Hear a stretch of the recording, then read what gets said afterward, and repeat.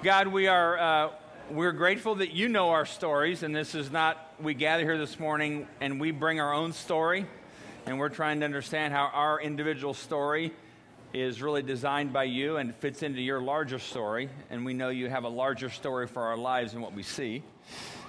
Thank you for the things that have and do bring us joy throughout the summer and things that you are generous in giving to us. And now we ask this morning that you would generously give us ears to hear so we can hear what your Spirit says to us and we can become the kind of people you've designed us to be, full of the life of God, full of His goodness, full of His power, full of His love in our lives. And we ask this all in Christ's name. Amen. All right, how many people, high school or junior high band?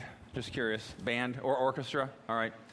Musical instrument quiz. Every once in a while we do one of these quizzes. Today is a musical instrument quiz. All right, here we go. 10 questions. All right. This resonant instrument is unusual in the violin family as it has not always had 4 strings. Used to have 3 and now tends to have 4 or 5. Is also used often in jazz bands. All right. A, violoncello, saxophone, C, viola, D, double bass. Answer? D, double bass. All right, we have music people here. All right, question 2. Translated from the German, this member of the percussion section means bell play. Sounds like Jeopardy, doesn't it? What is? All right, bell play. A, xylophone. B, Bellenspiel. C, Celesta. D, Glockenspiel. Answer is? Ooh, I heard some A's back there. The answer, I think, is D, Glockenspiel. Glocken is bell, spiel is play. All right, number 3. This instrument used to be called the sackbut. It's found in the brass section and is unusual as it is not operated by pistons. That's the little keys that go up and down. All right. A, trumpet. B, violin. C, tuba. D, trombone. Answer? Trombone. It is a... And anybody here ever play the sackbut? Just curious. Trombone. All right. All right. I see that. All right, here we go. Number 4. A member of the woodwind family, this instrument has a single reed, a cylindrical bore, and a mouthpiece. It is relatively a newcomer to the classical orchestra. A, oboe. B, tuba. Yeah, right. C, cornet. D, clarinet. Answer? D, those of us. All right, good. D, clarinet. Any clarinet players? Clarinet. Clarinet? Got a few. All right. Number 5, this instrument has existed in various forms since ancient times. It consists of many strings stretched over a frame and is caused to sound by the player's fingers on the strings. There are also 7 pedals which are pressed to alter the pitch. A, banjo. B, harpsichord. C, harp. D, piano. Answer? I believe it's C, harp. All right.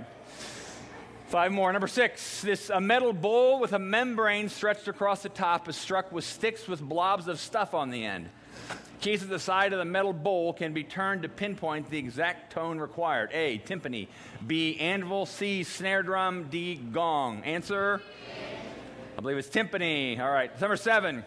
2 of the most famous players of this string instrument are Niccolo Paganini and Yehudi, I don't know how you pronounce that name, Menuhin.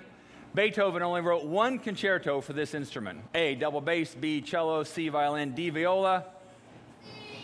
All right. Answer C. Thank you for the back row there. All right. That's one advantage of having elementary kids in the service. All right. Number 8. This brass instrument is a mass of tubes. They curl around and across and around so it looks like a bell at the end, a mouthpiece at the beginning, and a circular mass of brass tubes in between. A, harmonica. B, French horn. C, trombone. D, cornet. B, French horn. French horn players? That was me, French horn. Anybody else play the French horn?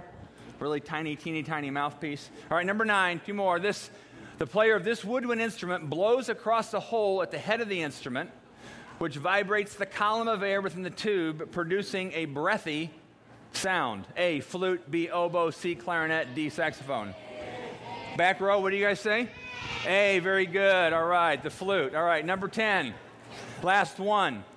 An instrument you blow into, which is not the technical term, obviously, which usually has a double reed and conical tube. Mozart wrote a concerto for this instrument, which remained lost until comparatively recently. Haydn also wrote a blank concerto.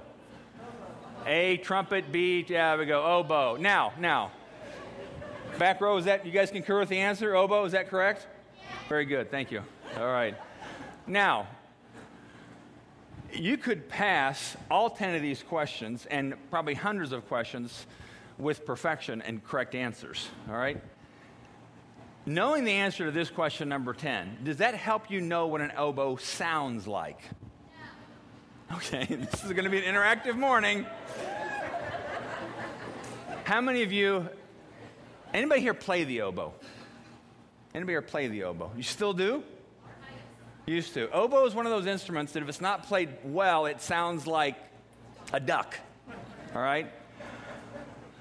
The point is this, though. You can know all these things about instruments. You can know a timpani is a big metal bass with things stretched over it. But that would not at all help you recognize the sound of these instruments, right? You might recognize it if you see it. But if you knew nothing about instruments except you studied all these facts, and you might know these facts to a T, I could play a trumpet and you would have no idea which of those instruments it was because you would have, assuming you would have had no prior listening experience, all right? And even if you have listening experience, sometimes instruments like oboes and bassoons sound alike, but they're tuned a little differently octave-wise. And there are certain instruments, the more and more fine-tuned they get, the more they're hard to discern. Now, let me ask this question. Is it possible then, and the answer to this question, of course, is going to be yes, but I'm asking it anyway, that you can know all kinds of details, data, and doctrine about God, but have no idea what his voice sounds like? And how many times have we have we erred on that kind of Christianity? Where we know the right answers. We know the right things to say about God and about the Holy Spirit and about the cross and about the blood of Jesus and about Jesus. We can get all the answers right, but then if I were to say, or if somebody were to ask you, what does the voice of God sound like? You can get a 0 on that, even though you've got a perfect score and everything else. And I think all of us can relate to that. And we can relate to times where we know the right answers, but we don't know what it sounds like. So today we're talking about, we've been doing a series of the Gospel of John. Today, and what I put on here is Jesus who's always challenging the status quo. He's always challenging the way things are. He's always pushing on the status quo. And the Gospel of John, remember, is not some nice hallmark moment. It's actually a prelude to death. Because we saw last week, 2 weeks ago, people wanted to stone him. We saw last week that the Pharisees were ticked off at him. So he's consistently bumping around the status quo and irritating people. And that's what he loves to do in your life and my life, is he loves to challenge our status quo, bump us around, and frankly, he irritates us at times, all right? So Jesus loves to challenge status quo, but he's challenging it not because he just likes to challenge it, because he's trying to bring life into situations where we aren't letting it in. All right, so what we're doing here is John chapter 10. Now, here's if you've been part of Exodus at all, you will have seen this question, and you might see it till you get, ad nauseum. But it's the defining question for those of us who are part of Exodus Church. I think it's a defining question for any of us who we're followers of Jesus, and we'll see why here in a second. Have you sensed any leadings from God lately, and what are you doing with it? Has God been talking to you lately? How are you responding to it? Promptings, leadings. One author I read recently calls them whispers from God. And what we say at Exodus is we want to be hear and respond kind of people. When you look at the Bible, it seems like the kind of people God really esteems highly are those people who hear my word and then put it into practice. He who has the ears to hear, let him hear. Listen to what I'm saying. You hear my words, but you don't do what I'm saying. But you start from Adam and go all the way down to the 7 churches of Revelation. Hearing and responding seems to be the metric by which God will gauge whether we as human beings bring him pleasure. All right? So hearing and responding to the voice of God, not just knowing the right answers, and kind of asking this question, is there anything God's been saying to you lately? Could be about small things, not small things, could be about ordinary things like your marriage, family, your money, or it could be bigger things like your career, where are you going to move next, what do you need to do, big spiritual decisions, all right? But this is a question that hopefully is always going to be on the tip of our tongues, so to speak, because it seems to be what God seems to value. All right, now, in response to that question, we're going to look at John chapter 10. Now, let me say this too. When anybody were to say, if I were to say to you, God told me this, or, just this last week, I had this, and it's a weird thing, but it's, we had some car trouble, and I literally one time was downstairs in my basement, frustrating, trying to figure out where to get it fixed, because I knew it would be expensive, and I literally said out loud, God, what do you want me to do with this car? Where do you want me to get it fixed? Now, God didn't yell down, Volkswagen, whatever. But in the next few days, I feel like I got some insight from somebody that was unexpected, that I took it to a place, and it was a good repair for a lot less money. Now, I'm not saying that God always does that, but for most of us, and sometimes I've either not listened or not even asked the question, and some of you might think, well, does God really care about where you fix your Passat? And I think he cares about a lot more than what we think he cares about. But most of us, when we hear the word God told me, our experiences, and this is where we have our famous weird meter, the weird meter starts going off. Because and I know people who have said, well, I think God told me to do this, and we're like, yeah, right, sure. God told you to build a swimming pool in your backyard because that was going to be an evangelistic tool. Sure, whatever, I don't know. Or God told you this, and sometimes God tells, and it sends the weird meter a little bit high. Sometimes we see things on TV. Sometimes we've had friends that we feel like have gone over the deep end on spiritual things.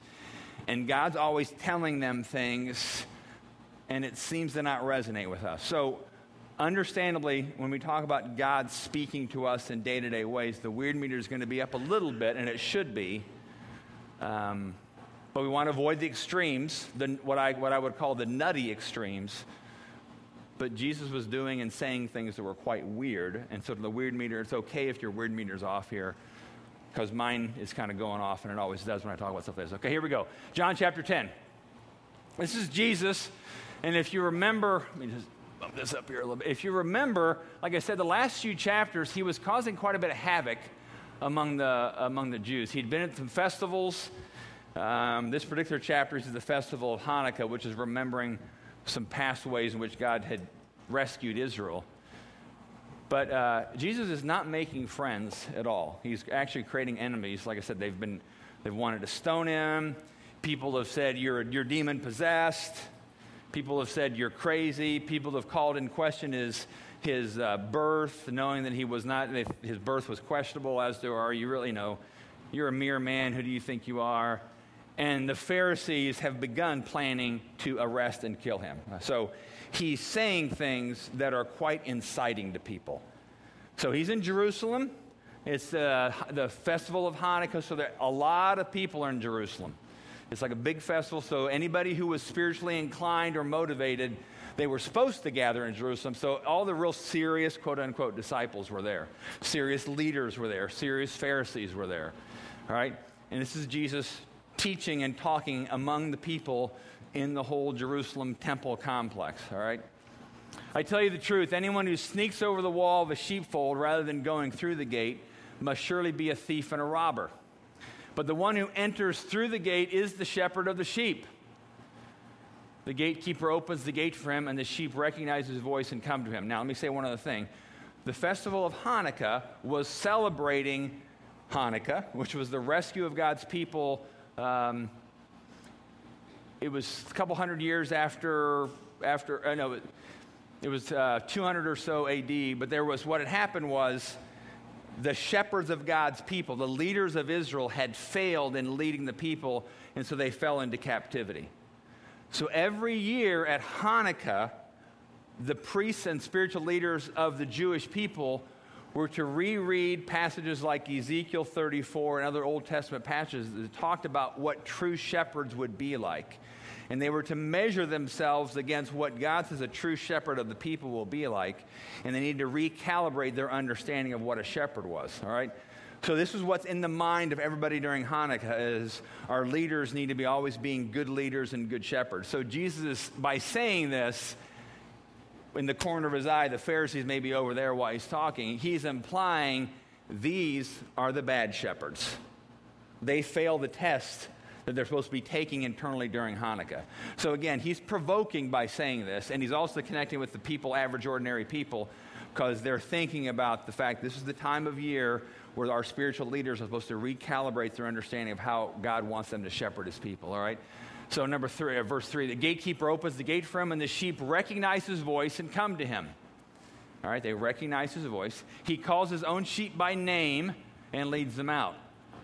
After he's gathered his own flock, he walks ahead of them, and they follow him because they know his voice. All right, see how much Jesus is talking about his voice, recognizing his voice. They won't follow a stranger. They will run from him because they don't know his voice. All right, go on. Verse 6, those who heard Jesus use this illustration didn't understand what he meant. So he explained it to them. I tell you the truth, I am the gate for the sheep. All who come before me were thieves and robbers, all right? Who's over in the corner while he's talking? The Pharisees. Who do you think he's calling thieves and robbers? Not making friends and influencing people here, all right? They knew exactly he was talking about them. But the true sheep did not listen to them. So he's saying, don't listen to them. Yes, I am the gate. Those who come in through me will be saved. They will come and go freely and will find good pastures.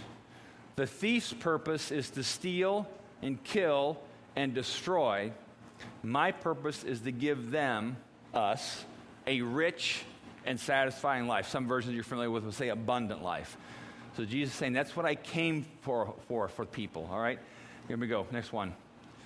Verse 11, and I won't read all of 11 to 25. Jesus, it's more he's talking about I'm the good shepherd. The good shepherd lays down his life for the sheep.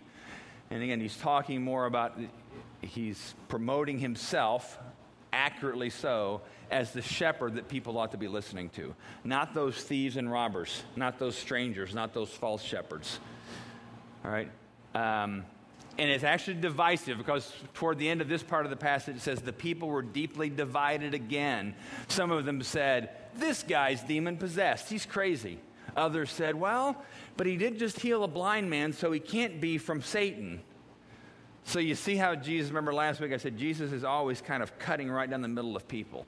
And some people are like, yeah, maybe he is. Others like, no way. He's nuts. What he's saying is crazy. I mean, their weed meter has broken because they're like, it's stupid. And again, if you're growing spiritually, there will be times where you're going to be teetering on that, this is crazy, this is nuts. Well, but I think this might be God. This is crazy, it might be God. I mean, it's that kind of, we always deal with. All right, then jump into verse 26. But you don't believe me because you're not my sheep. So this is the same themes kind of continuing. My sheep listen to my voice.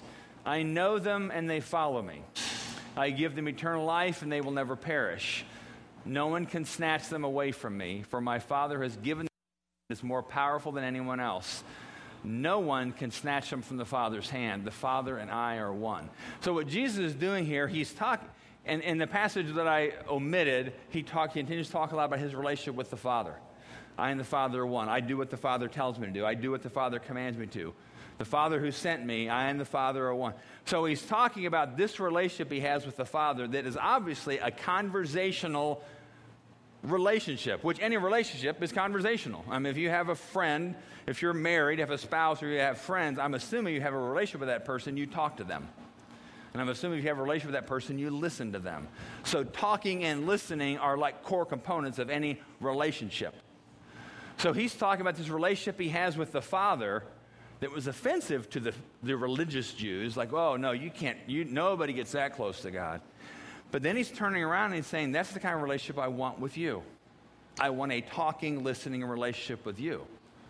So this relational paradigm of what it meant to be a Christian, or at that time a good Jew, was what was offensive to these people. Because they had never been talked about, they had never been told that there was a relational element to this faith. It was all duty, obligation, and religious practices. And good, solid doctrine. So if you had those things lined up, you were good. And now Jesus is saying, no, it's relational. There's talking and listening has to be going on. I need to be shepherding you every day. And implying that those Pharisees over there, they don't listen to God. All right? So we can see when he starts to say this kind of stuff and is rattling people's paradigm, the very next verse says this, once again, the people picked up stones to kill him. You have to be pretty angry to pick up stones to try to kill somebody. Yes, it was blasphemy, they said. Oh, it's blasphemy. But still, something must have been stirring. They weren't just, oh, I think that was blasphemy. Oh, I guess we should pick up stones now. Think about when you get angry. Or think about when somebody's crossed you, or think about when somebody's kind of messed with your paradigm, messed with your status quo, and they may be challenging something evil in you or bad in you, but you don't like being messed with, and you start feeling the tension down your neck and your heart, adrenaline. That's what was going on here. They were upset because Jesus was saying something about what life with God was like that they knew wasn't what their life was like, and they knew it would cost them something to have that kind of relationship. But again, what we read is some people said no, some people believed. Some people, this resonated with them. That's what I thought life with God was always supposed to be. But others were like, no, he's demon-possessed. He's crazy. All right? 3 things from this passage I want you to grab onto today. 1, and again, if you've been around Exodus, you've probably seen this slide 15 times. But if you're like me, I miss the voice of Jesus a whole lot more than I want to. I miss it a whole lot more than I hear it. Here's the say, you can recognize the voice of Jesus. Jesus kept saying, the sheep recognize my voice, they come to him. The sheep know my voice. Recognize means I'm aware of. I'm not going to do this in any kind of audible example, but I have 4 brothers, and 2 of them are here this morning. We're not going to do this, but if the 3 of us went behind this black case and one of us said something, some of you would have very difficult time figuring out which one, if it was me or not. Even though you've heard my voice regularly, if one of my brothers said something, you'd be like, now my wife, she would know, and those of you who know me well would know because you heard my voice probably more than you want to have heard it, all right? But if people don't know me well, and one of my brothers would say the same thing, you would have a hard time recognizing my voice. And part of recognizing is discerning and filtering out. See, because my brothers and I have very similar accents and wording, although they're from Chicago, so they talk Chicago, that kind of thing. So, but you might be able to discern that. But Jesus says that we can recognize his voice. And he doesn't make it sound mystical or nutty weird. He makes it sound like that's the norm. My sheep know my voice, they follow me. My sheep recognize my voice. All right? One of the things with this I want to challenge you to is some of you, all of us to some degree, have some kind of experience with hearing God and different habits and practices. I'm going to at least challenge you. I don't care where you think you are in your spiritual maturity level. I'm going to challenge you to maybe in the next week or so, do something different to grow in that way. For example, and I've done this a few times, and it's been an interesting experiment.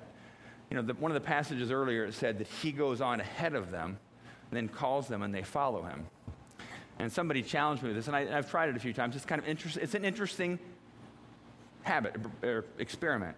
I would say in the morning to God, okay, God, do you have any advance words for me today? Anything you want to tell me now that I need to keep on the front burner because it might come up later in the day and I need to be able to respond. You know what your day's like, but God knows what exactly your day's like. And I don't necessarily get, it's not like some prominent advice or anything, buy high, sell low or stuff like that. But you never know, there's certain passages come to mind, and then I'm in an interaction with somebody that gets a little intense.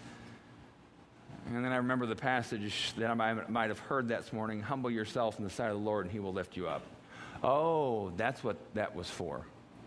So just maybe try that for 7 days, where you ask God, hey, is there an advance word?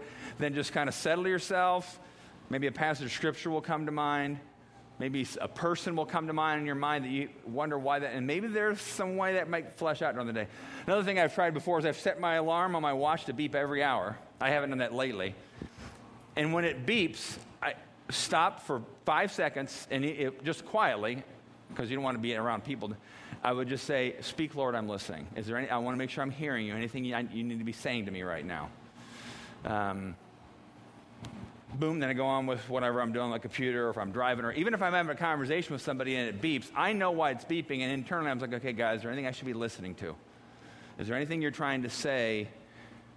So there's things like that I've told people, reading, if you're in the habit of reading the Bible on a regular basis, which I want to encourage everyone to do that, maybe you're reading and read a little slower, maybe.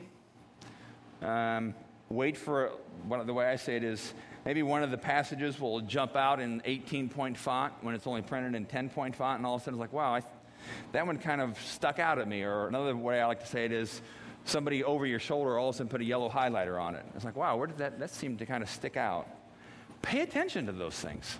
I mean, there's practical ways where you can listen to and grow in your awareness of recognizing the voice of God. Because he does speak to us. He always speaks consistent with Scripture, and will never say anything that contradicts what he's already said. But this is how we know the Bible is essentially a collection of how God has related to people in the past and how his conversations have gone with them. So if we study God's history of conversations, we get a sense of what God might sound like. You've heard me stand up here and preach probably many, many weeks. So you kind of know that if somebody else stood up here and said they were me, you could identify that's not Matt because it doesn't sound like him. He's not saying the kind of things Matt would say. Same thing with God. The more you know of God, the more if you have a sense that God's saying something to you, you'll know. And I often tell people is if God loves to speak in tones that are uncomfortable, inconvenient, and difficult. Always life-giving. So if what you're sensing is, I think God's saying to me to do something that's uncomfortable, but it feels life-giving, it's probably God. At least give that another loop in your mind and your heart. All right? So you can recognize the voice of God. Everybody can. Samuel was probably 12 or 13 years old in the Old Testament. If you're 12 or 13 years old, you can hear God. God can speak to you. All right? Second thing from this passage, beware of strange voices. Jesus said they won't follow a stranger because they know his voice. He said there are thieves and robbers, but they didn't listen to them because they don't recognize their voice.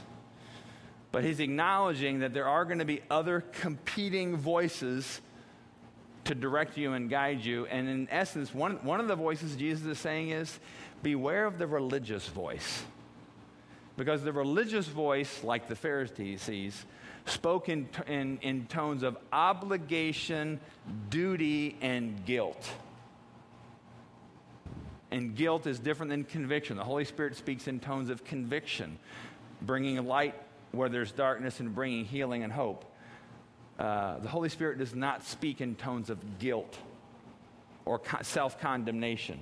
If you're hearing, I know I should be giving more money, or I know I should be reading my Bible more, that's somewhat of a self-condemning tone.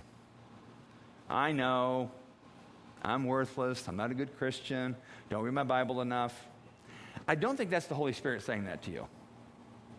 I don't think the Holy Spirit uses that kind of sarcastic, kind of condemning tone. And it's interesting how much we give voice to that religious voice, that strange voice that sounds kind of right, but it's pretty strange when we actually think about it. Or that voice that pushes you to stand up for your rights in a situation where maybe the voice of Jesus would say, lay down your rights in this situation. Or the voice that says, but I have to have enough money to make it, when the voice of Jesus might say, I will supply all your needs. You don't need to hoard anymore. You don't need to hoard your stuff anymore. Give it away, kind of things.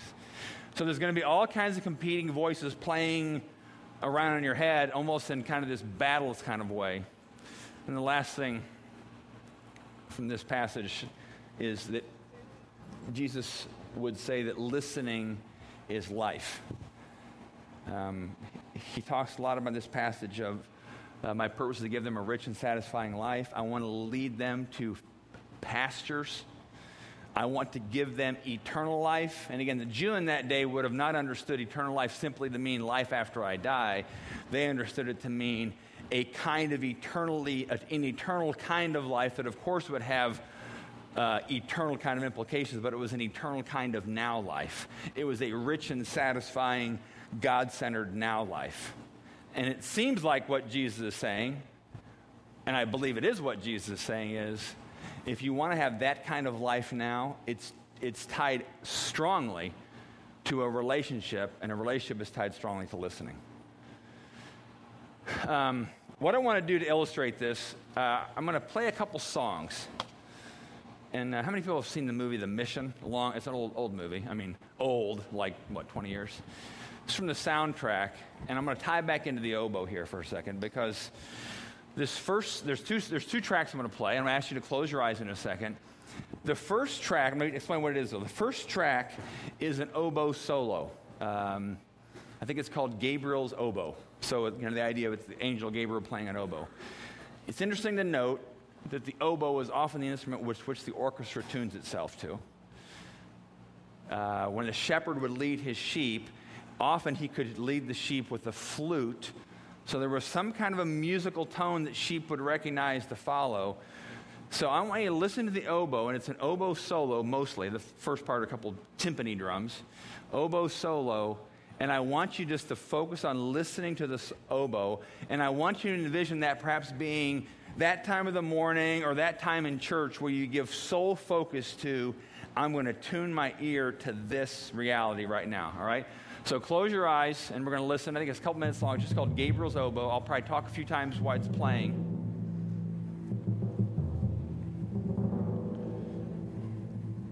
And let the oboe represent kind of the voice of the Spirit of God and what that would feel and sound like in a sense.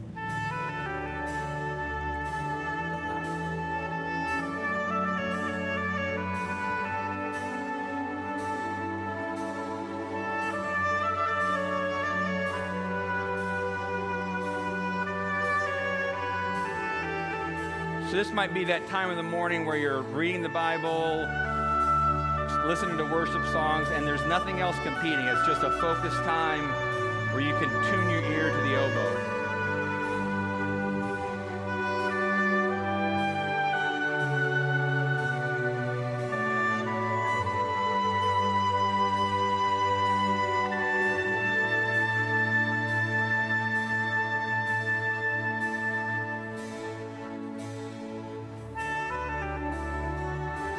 You got your coffee or your Diet Coke, and you're relaxed, you're all there, you're listening to God. The world is going well at that time of the morning for you.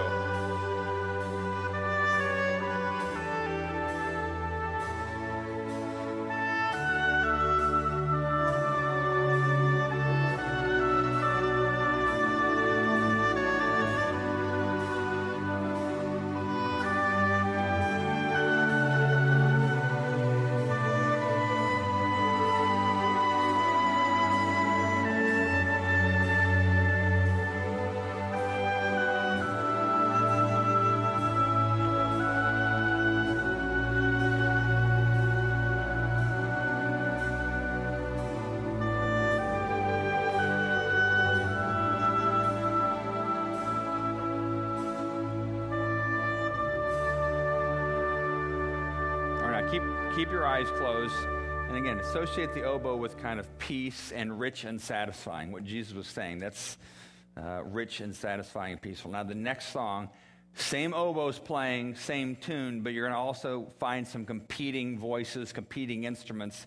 You've got to focus a little bit more to keep finding the oboe, and I want you to envision that being, hey, I'm going into my work day, I'm going into my day, and there's going to be all kinds of competing voices that threaten to drown out that oboe, but you can still hear it, even though you have to acknowledge the reality of everything else, your to-do list, your checkbook, your work, getting the kids dressed or whatever. The oboe is always there. So now listen to this one, and again, now you're kind of entering in your day, but you got to always make sure you hear the oboe.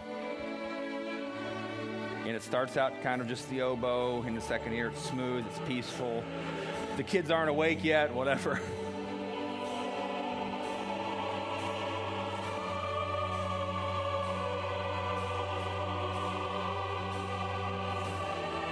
The oboe will start here in a second, so just relax.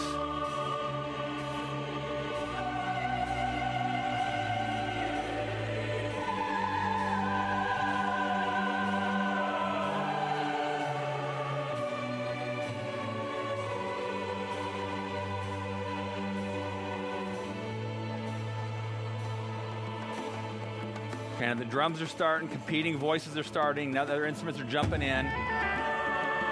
Here comes the oboe.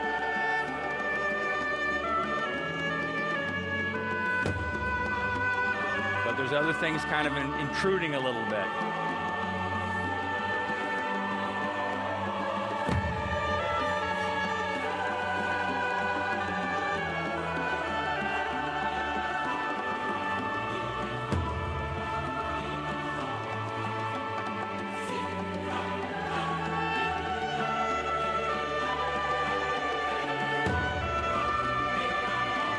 Keep your ear tuned to the oboe. Keep it focused on the oboe right now.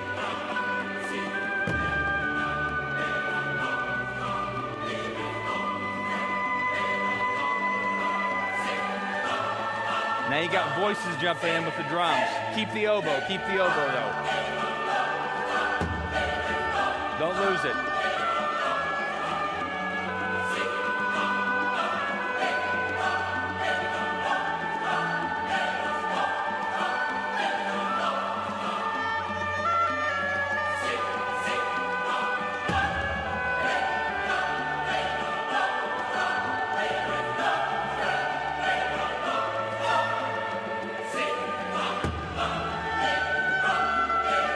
Keep finding the oboe. Don't lose it. Keep finding it.